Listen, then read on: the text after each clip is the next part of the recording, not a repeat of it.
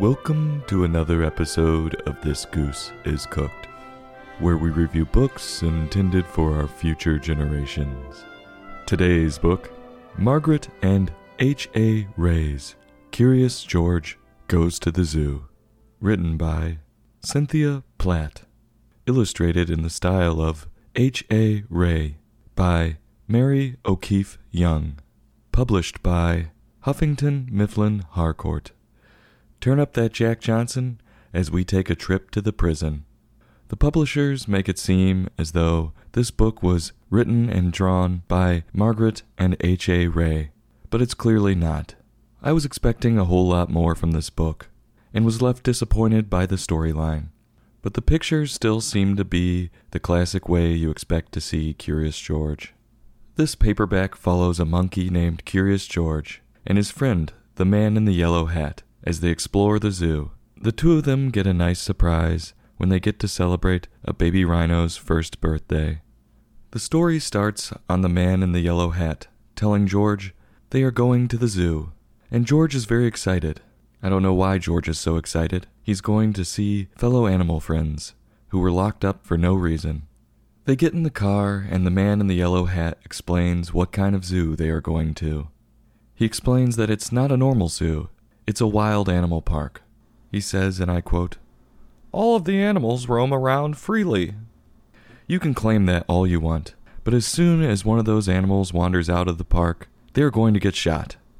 It's like a tyrannical government trying to tell all of its citizens they are free, but they are still locked up in a cage, being monitored and can only do what the government wants them to do. Anyway, when the two of them arrived to the zoo, they saw a big sign saying it was the baby rhino's first birthday. The zookeeper, comes over to tell them they are going to have a party later on in the day. They are excited, so George tries to walk into the park where the animals were through this ominous gate and fence, but the zookeeper frantically runs over and stops him, like she is hiding something. He can't actually be with the free animals. I'm doing air quotes around the free.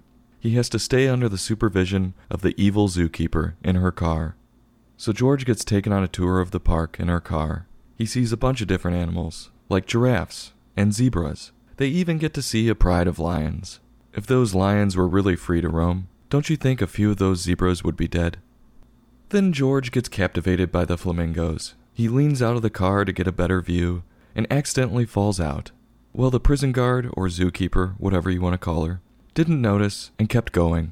So George made the most of it. He danced with the flamingos, just bobbing his head. He had an encounter with a hippo. The hippo did not look happy. George seemed to think the hippo was yawning, and mocked him by doing the same thing back to the hippo. The hippos are known to attack people, and I have no clue how George got away from that hippo alive, but he did.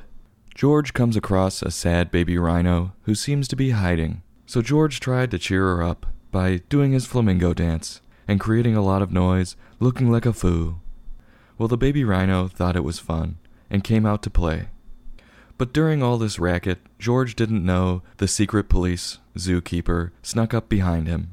The book states, I quote, "The zookeeper stomped over to George," end quote, to call him names and to tell him he and his friend aren't invited to the party. She was clearly pissed because he might have found out what's really going on in the zoo behind all of the facade. As they are ready to leave, this thug of a zookeeper realizes George had found the baby rhino. Apparently they were looking for her all day, so that explains why the rhino was looking sad and hiding. Her mother had sent her to sneak out and search for a better life, but George outed her. The prison guard zookeeper is clearly incompetent if she can lose an animal inside her own jail. So what does the secret policeman zookeeper do? But reinvites them to the party. And the zookeeper even rewards George for being a snitch by giving him bananas and cake. And the book ends there, and follows it up with a few fun facts about the animals in the book. I don't think I need to dive too deep into the moral of this book. It's infuriating, with the asshole zookeeper treating everyone so horribly.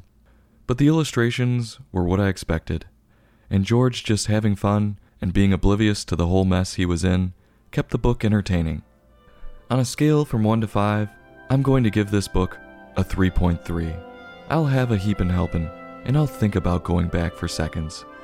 This goose is cooked. Join us next time for another in-depth book review.